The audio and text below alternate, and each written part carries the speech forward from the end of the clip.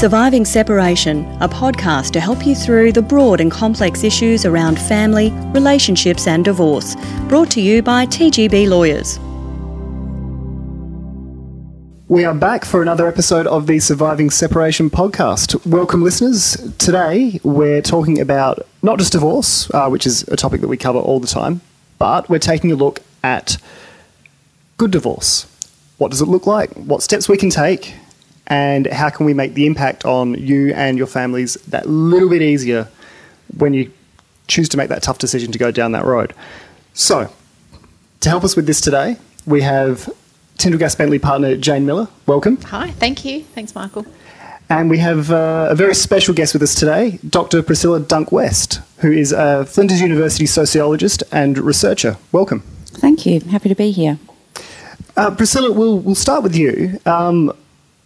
A couple of months back, I saw a fascinating article with some research that you were doing along with your colleague, Dr. Chris Natalia. Mm-hmm. And it was about this sort of, I guess, groundbreaking study, which you're currently undergoing. Is that right? That's right, yeah. Yes. And it's called Positive Post-Separation Parenting Study. Mm-hmm. I was blown away by it simply because it took a look at the positive aspects of what divorce can do and what parents can do when they separate. What inspired this? Look, I agree, not to blow my own trumpet, but it is groundbreaking in that there's nothing out there that's looked at the effects of separation or the ways that people can navigate separation in a positive way so far. So both Chris and I have backgrounds in working, researching families and relationships. And when we looked to the literature, we couldn't find any kind of positive stories from people. What we knew anecdotally was that people navigated this terrain in a positive way, in a way that was child-centred, for example. And we knew stories of this, but we didn't see it in the research literature. So that really led us to ask the question, what happens when things go right? What can people teach us that they've learnt about trying to work on a really positive relationship, and particularly in relation to co-parenting? Jane, interesting thing which Priscilla mentioned there was child-centred, mm-hmm. and that's something which you quite often mention as well. Yes. Including the child-centeredness, are you also finding that, clients are sort of trying to take a more positive approach these days, or you need to guide them towards that, or is it still sort of a very adversarial thing that happens with divorce? When children are involved, it's certainly my experience that clients want to come into all interactions with their children's interests at heart. No one comes in saying, I really want to muck this up for my kids. Everyone has the right intention. What I do see in my work as a lawyer, however, is that sometimes my client or the other party's own emotional state affects their ability to genuinely put their child's interests first, and that their perspective starts to get mixed just because of their own emotional state and their own feelings about the ex-partner, and not dealing with those feelings properly. Yeah, so is that sort of, I guess, one of those hurdles that you initially have to sort of speak to people about as well? Oh, absolutely. So, I've said it before in this podcast and in many other forums, but pretty much every new client that I see, I always recommend that they go and get some support from a therapist or a counsellor, a psychologist, to help support them through this process. And even if the separation was really amicable, and even if things are going really well, that can... getting that support can do no harm, and often it can do have an amazing influence on the situation, because whilst it might be amicable now, when the ex gets a new girlfriend or boyfriend in 6 months' time, or there's a problem about negotiating Christmas Day, things might not still be amicable. And so I think that having that right support just puts them in the right headspace to be able to do the best thing for their kids. Sure. So it sounds like, the initial thing is, it's the communication thing as well, straight up. What we're finding, so we're doing a survey, and we're interviewing people who have had positive or do have positive post-separation relationships and manage to successfully co-parent their children or child. What we're finding with the communication aspect of things is that communication will change across time. So whereas at the beginning people might be more inclined to write emails or letters to each other or texts, that this can shift depending on how things are going. So it doesn't mean that just because the relationship is positive now, it means it always has been. So some people have come from places that were very difficult negotiations have taken place, and they've worked towards, over a number of years, having a really positive relationship. And in terms of being child-centred, it's not only being able to, as you say, being able to separate the emotional dimension of their relationship, but to also see the world from the child's perspective and say, do you want your child to have a good relationship with the other parent? So the other thing about communication, I guess, is that it can be verbal or written, and people can make agreements about, how that will shift and change. But also what we're noticing is that in terms of communication, people talk about biting their tongue, holding their tongue, holding off, taking particular statements out of context or picking a fight with the other partner. So it's not only about what's said, but also what's not said. So some people have talked about, for example, choosing their battles and letting go of some of the other things that they might, ordinarily pick up with their partner in. And the purpose of that is to really create an environment where they have a positive relationship that focuses on parenting. It's really interesting you mentioned that, and I'll just sort of bring in a real sort of small example of that from a friend of mine who has said something along similar lines, which was that even when I disagree with my ex and I have just really am frustrated by she's the primary carer, the decision that she made regarding something to do with school or anything like that, he goes, I also know that she is their mum and she has their best interests at heart. So even though we may butt heads over this, it's not worth butting heads on this particular thing because she's done it coming from the same perspective that I would be, which is that I love those kids and I would do the right thing by them. And that almost created a bit of a circuit breaker in his mind whenever he got frustrated about things and went, this one isn't worth it. I'm just going to let that go straight through to the keeper instead. Exactly. And it's in some ways it's holding on to the big picture, holding on to that bigger picture and not getting distracted by other things. I guess one of the myths about separation and divorce is that particularly when you have children, is that your relationship ends. And so for some people it's about recognising that if you want your child to have both parents in their life, this is a relationship that's going to sustain in other forms beyond that, romantic ending. It's something that you touched on in that news.com.au article, actually, and it's a quote that I loved, and I think it was from one of your case studies, and it simply said, after seeing our divorces, our friends have been encouraged to try harder at their divorces too.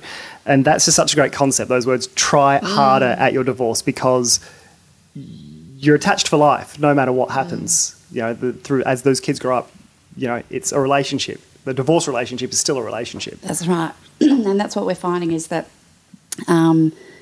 also I think, in relation to that quote, I like that too, that idea of working at the relationship, working hard, and that it's not necessarily always perfect, but that the co-parenting relationship is something that is worked on and shifts and changes over time, but that both people have a kind of sense of the bigger picture of being child-focused and being positive role models for their children in terms of their relationships. But the other thing is that friends are really important too. Friends and networks and word of mouth has a really big influence on how people navigate that terrain. And, we've talked about bird nesting, for example, this idea that the children remain in the family home and the parents sort of take turns caregiving in the family home. Those sort of new forms are very under-theorised at the moment, but they're things that people are doing to creatively navigate what was traditionally seen as a very acrimonious situation. The bird nesting thing is super interesting. Are we seeing a little bit more of that, either within the firm or sort of throughout the legal industry in general? We're only seeing a little bit about it, actually. I think that people I think it's not out in the public domain as much as it could be, and that it is an option that people could think that they would genuinely look at and talk about doing. But it also sounds really expensive.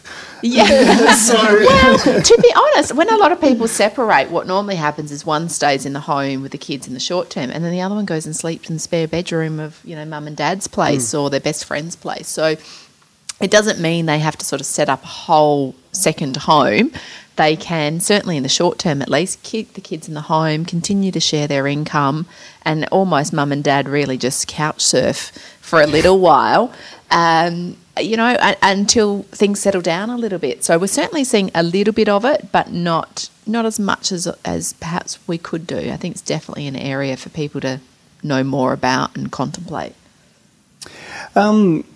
We've sort of talked a little bit about, or a lot about, sort of co-parenting and being child-centred, and I almost think I know the answer to this question before I ask it, but because we see a lot of examples of it. But what in Priscilla, your view, and also Jane, your view, the examples of bad divorce? What are the telltale signs that this isn't going to be easy?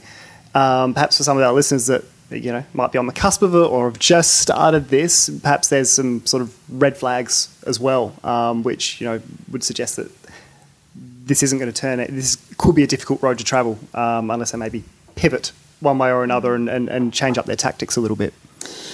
Yeah, well, I think we all know horror stories, right, of divorce. Oh, this happened and it was terrible, and there's a lot of stories that we remember, and it's probably because we remember the bad stories. I guess the other thing is, if we think about divorce now compared to, say, 1 or 2 generations ago, it's really shifted. So we have a greater recognition of the role of the father, for example, whereas women were traditionally seen as being the person who would raise the children, and that was automatic. So that's kind of shifted a little bit. I think some of the difficult kind of signifiers, I guess, of a bad relationship would be, parents, as you said before about emotions, getting carried up with emotion in front of children, and that's what we don't want to see. It doesn't mean that that's ruined forever. It just means that there needs to be a reorientation towards what is best for the child or children. So arguing. Particularly verbal arguing, raised voices, that sort of thing can be really difficult for children to live through, no matter what their ages are. We know, in terms of existing research, we know that most people agree on where the child resides, for example. We know that most people have a fairly good experience or neutral experience of divorce. So, as I said, it is kind of highlighted because we remember these horror stories. Yeah, look, I agree with all of that. I think that's right. We do remember the even when I think about my clients, I always tend to reflect upon the ones that were particularly nasty files where there was a lot of animosity, and we forget about the ones where it actually all goes really well and smoothly. So coming back to the question, I think that some of the early warning signs are perhaps where there's a lot of mistrust between the parties, and that mistrust might be something that either happened in the relationship, or it could be something that happened after the relationship, whether it's one person suggesting the other one wasn't around and diligent in terms of seeing the child and turning up when they'd say they would, or feeling that one person supporting the relationship and the other one's not with the child. So certainly as lawyers, when we come on board, sometimes we see the need to try and help build the parties' trust in each other. If we take a look at, sort of, there's good ways of doing this and there's bad ways of doing this, and, lots of telltale signs, what are some examples of bad divorce that we've seen from both of your perspectives? Well, I guess firstly, there is some research that sort of shows that people are able to navigate this terrain without too much difficulty. So the bad divorce is sort of this idea that we have that isn't necessarily reflected in people's experiences. It's certainly something that I think people just latch onto. Yeah, they just look absolutely. at it and go, you're going to be bankrupt and just mentally done in, and it's not going to be easy. And just almost people are resigned to it. Do you think people sort of come in with that sort of mentality, that they're resigned to the fact this might be hard? I think they see it everywhere. We were just saying they see it in terms of perhaps previous generations when the role of the father probably wasn't acknowledged as much as it is now, where we see, women bearing the majority of responsibility for raising children. And so, people reflect on their past, perhaps a generation or so ago. They also see in movies and popular culture this dominant kind of discourse, this idea that's all pervasive that divorce is bad for kids. And so, people would carry with them a lot of guilt and shame around, coming to that decision. But, okay, so all of that out of the way, there are signs of when things are going badly, and they would be where, the separating couple aren't able to keep their emotions in check in front of the children and are perhaps arguing in front of the children. I think that puts the children in really difficult situation where they're seeing their parents kind of at war with each other. So that would be a sign, I guess, of things kind of going down the wrong path. Absolutely. And certainly when I meet with clients, I guess one of the things I pick up upon when I think this might be a tricky file or might not go that well is perhaps when the client almost has a view that divorce is something that can be won or lost. So it's an adversarial thing. Yeah, that's an adversarial thing, and that they're either going to come out on top or they're not going to. They're going to be the loser in the situation. And so I think that creates a whole lot of anxiety and then almost protective behaviours. Maybe competitive as well? Yeah, absolutely, like as if they're competing for some sort of resource. And it very some people might see kids as a prize or the property settlement as a prize and that sort of thing. Definitely. Yeah. And I think even sometimes the way the negotiations or litigation play out, they want to feel like the winner in the process as well. Sometimes to perhaps, make them feel justified for whether they were the victim of the separation or whether they should have been, they were justified for leaving the relationship. That they almost want to play it out in a way that proves a point which has got nothing to do with the future, or almost as though it was sort of like a real court case, like it was a guilty not guilty sort of thing. Yeah, that's probably right, really. Yeah, absolutely. And in Australia we've had no fault divorce since 1975. So the court really is not interested in anybody's conduct in the relationship so much, in that sort of traditional old-fashioned sense. So maybe we're still holding on to some of those popular views from before 1975 and thinking divorce is negative and bad and someone's a victim and something bad has to have happened and the outcome's going to be bad, rather than actually reframing all of that for the modern world. We'll be back to this discussion in just a moment. It's at distressing times like when a relationship breaks down that a caring approach and personalised service really count. That's what TGB's team of accredited family law specialists and experienced family lawyers is all about. TGB's family lawyers are recognised across Australia, with the largest team in South Australia and expanding across Western Australia and the Northern Territory. If you need advice for separation, divorce, property settlement or a children's issue, contact TGB. Visit tgb.com.au to arrange an appointment at your nearest office. Isn't it interesting now that the court is child-centred and puts the court and puts children at the centre of things, but we're still trying to coach separated parents to do the same thing. Yeah, it's interesting. It's an interesting idea to think that for once you might be taking the court's lead on things and go, that's actually a really good idea. Yeah, and I think, being child-centred, there's some sociological research that looks at the process of a relationship coming to an end. And, Gwyneth Paltrow made this popular with her sort of declaration of conscious uncoupling. But that's actually drawn from some sociological research on uncoupling, which showed that people really went through particular processes in order to uncouple. There was no one point in time where it was that's it. There were little things over time. And as that occurs with a separating couple, there has to be a kind of process where people reframe their emotional reactions to each other and their emotional reactions to their children. So remaining child-centred really involves separating out the issues that were present in the relationship between the parents and the goals of the, co-parents to really remain child-centred and see the world from the child's perspective. This person may not have been a good partner, but I know that this person is a good father or this person is a good mother, and really just holding true to that. So you're trusting your instincts and putting the trust in them that they're still that same great parent. And for all the, I guess, grief that Gwyneth and Chris got at the time for putting the consciously uncoupling, sort of words out there into the public. I get the feeling that maybe a lot of people looked at it and secretly went, actually, that's a really good term, and sort of, I guess, destigmatized what a divorce could potentially be. And it was the use of different language to describe the ending of a relationship. And I think at the time there was a kind of declaration to commitment to being good co-parents and maintaining that relationship. And certainly we've seen the media report on that as, this is, something a bit different. But actually I think it gives a good example or a good alternative to people to look to see that actually things can and do look different. Co-parents and separating couples are creative around the ways in which they respond to this, but we just don't necessarily always hear about that. So, apart from Gwyneth and Chris, who get an A+ for this whole thing, in your research, are there some case studies that have sort of really, sort of jumped out at you in terms of that's the right way to do it? Look,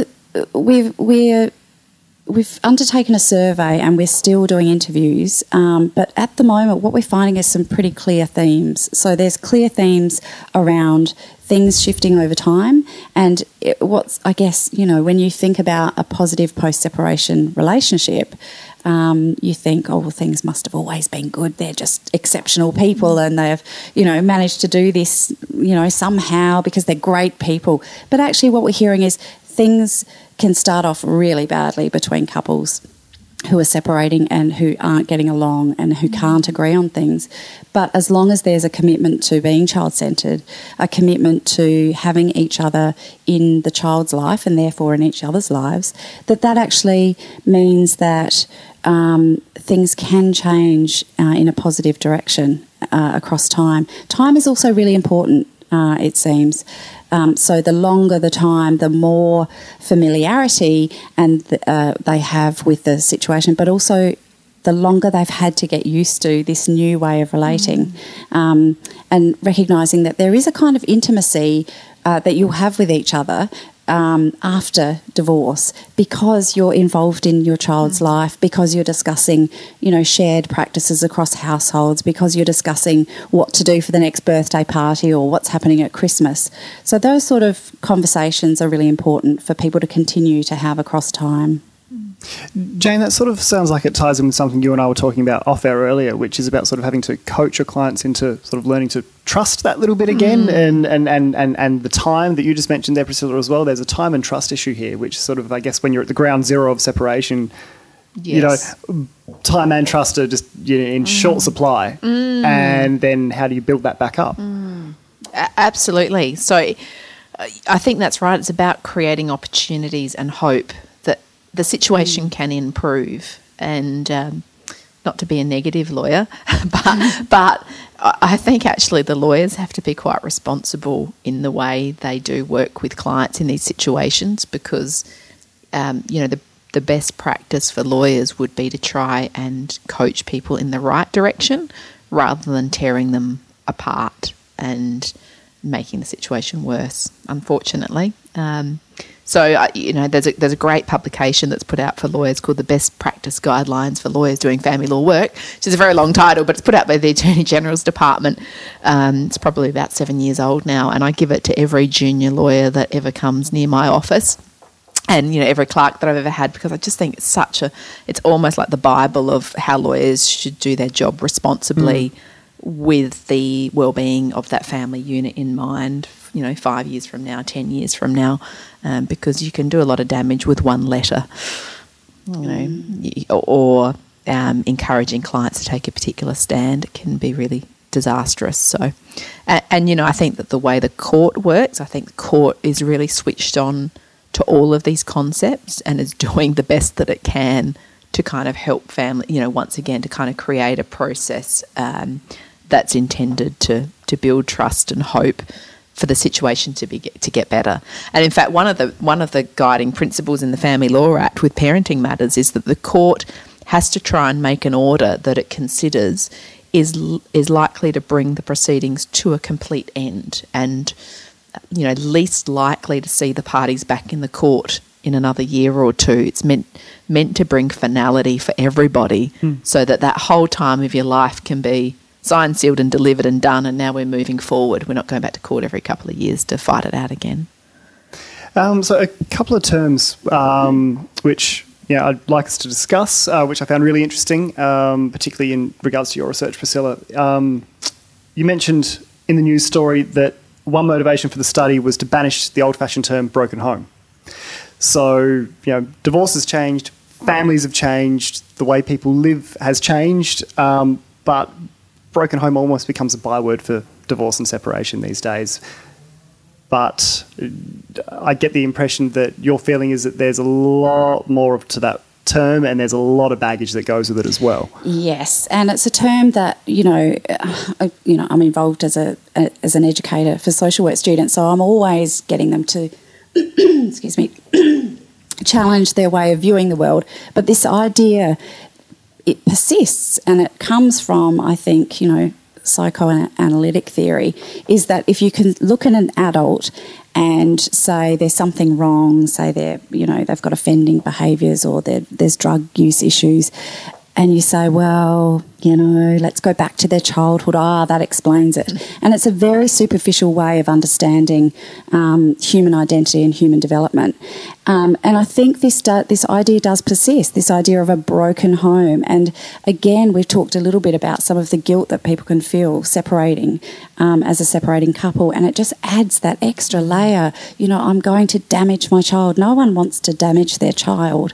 And so we have this persisting kind of term that is very outdated. It was very laden, and it came about at a time when, separation and divorce were seen as problematic. What we know now is that relationships end. It's very normal for relationships to end. Divorce is very common these days. Relationship forms have also changed. Relationship forms have also changed. So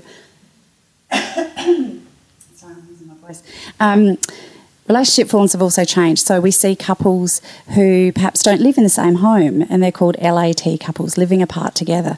We see theorists from looking at same-sex couples talk about families of choice, that people who have perhaps been rejected by their biological families are choosing friends as their family. So we see these shifts in social relationships, which are all very normal and have happened across time. And so I think it's time we recognise that this idea of a broken home, or that there is such thing as a broken home, is really kind of banished. It's not helpful to anybody, and it reinforces this idea that divorce and separation is going to have a negative effect on children, when in fact we know, and what we know through this research, is that it doesn't have to be the case. Yeah, it's a really interesting idea, and I think as well, when you consider that parents, like you said, they don't want to hurt their children either, and so I think each parent, even if they're living apart and the kids are living across two homes, generally speaking, they're probably trying to do their best to provide two very happy homes, with the idea that perhaps that was the point of separating in the first place, rather than living in one miserable household for years and years and years and years and years.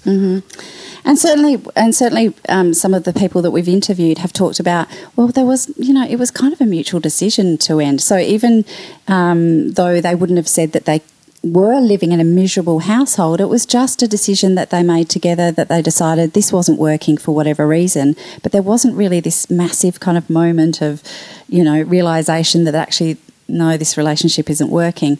So even in that situation, couples are saying, it helped to have those shared understandings and guidelines for one another to come back to all the time. So for our listeners that, sort of perhaps experiencing this right now, thinking this might be in their future, what are the practical steps? I'm aware that's a big question, but what are some simple key takeaways in terms of how can you make the impact of this easier? I think we've mentioned about time and trust and perhaps continuity as well. What are just some of those simple key things that people can do? I think, firstly, if things are seeming difficult in negotiating living, where people are going to live and what's going to happen, I think resorting to written communication rather than verbal communication, very clearly factual, written communication that's not inflammatory is a good place to go back to, because it means that it gives you a chance to sort of really sit back, reflect, and write something that's respectful to the other person, and to recognise that doesn't have to change, that doesn't have to stay that way across time, that will change. I think being child-centred, as we've talked about, is really important. So thinking about what does the child need across households, if that's the way that things are going to be configured. What's going to happen at Christmas and what's going to happen at birthdays? How do we honour this child or children in both of our lives in a way that's going to be respectful to them and that demonstrates that we're able to put aside our personal conflicts or differences in order for us to be good parents to the children. I think the other ingredient, I guess, is having good faith, having faith that even though, this person isn't right for you as a partner, but recognising their strengths as a parent is really important. And as I said earlier, communication, perhaps holding back a little bit and really dealing with the most important issues rather than every little thing that's annoying you about your partner or ex-partner. Oh, you've summed them up really well. Actually, I can't think of any more. I was going to say, keep it macro, not micro. Mm-hmm. But that's the same theme, really, about have that long-term view about where you want to be. I often talk to clients about, when it's your child's wedding day and you're both invited to the wedding, what's the dynamic going to be like when you're through this parenting process of a young child, and now you're looking back on it? Are you going to be proud with what you've done or not? So I think that's really important, and certainly, getting support where you need it, getting professional support to keep you on track, because I think dealing with your own emotional state will make an enormous difference to how you view and influence the situation. And even if you think you want to be amicable and the other person might not, I think it's surprising what you can do yourself with really when your intentions are in the right place, like leading by example with things.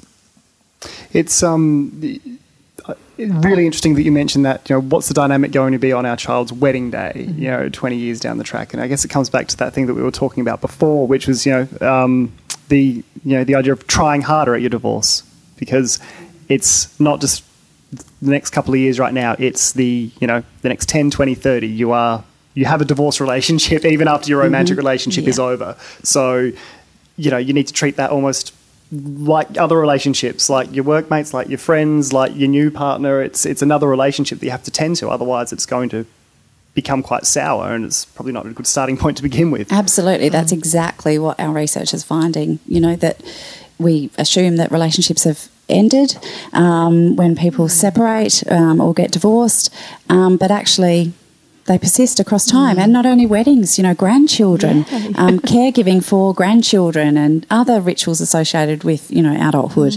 It's a relationship that's going to persist a long way into the future, so it's worth making the effort to work hard at it. Fantastic. Guys, thanks so much for your time today, Priscilla. Thanks for coming in. Pleasure. Thank you. Thank you. Jane, thank you as always. Thank you. And that wraps it up for this episode of Surviving Separation. Of course, we've got a ton of other episodes on our SoundCloud and iTunes and wherever else you may get your podcasts. If you're looking for some more information about divorce and separation and all the issues around it, we've got a ton of blogs and different content on our website, www.tgb.com.au. While you're there, why not download our new ebook, Surviving Separation? It is a 60-page guide to splitting up, packing up, moving forward, and all sorts of other questions that might pop up as you go down this road. Of course, we've got offices across Adelaide, Brisbane, Darwin and Perth, so give us a call if you ever need anything. Catch you next time. You've been listening to Surviving Separation, a podcast brought to you by TGB Lawyers. Make sure you subscribe to the show, and for the latest podcast updates and news, visit tgb.com.au/podcasts. Tyndall Gask Bentley is one of Australia's largest and most respected family law firms. To arrange an appointment, contact the TGB team or read blogs and content, visit tgb.com.au. Please be aware that the discussions on this podcast are general in nature, true at the time of recording, and should not be considered legal advice.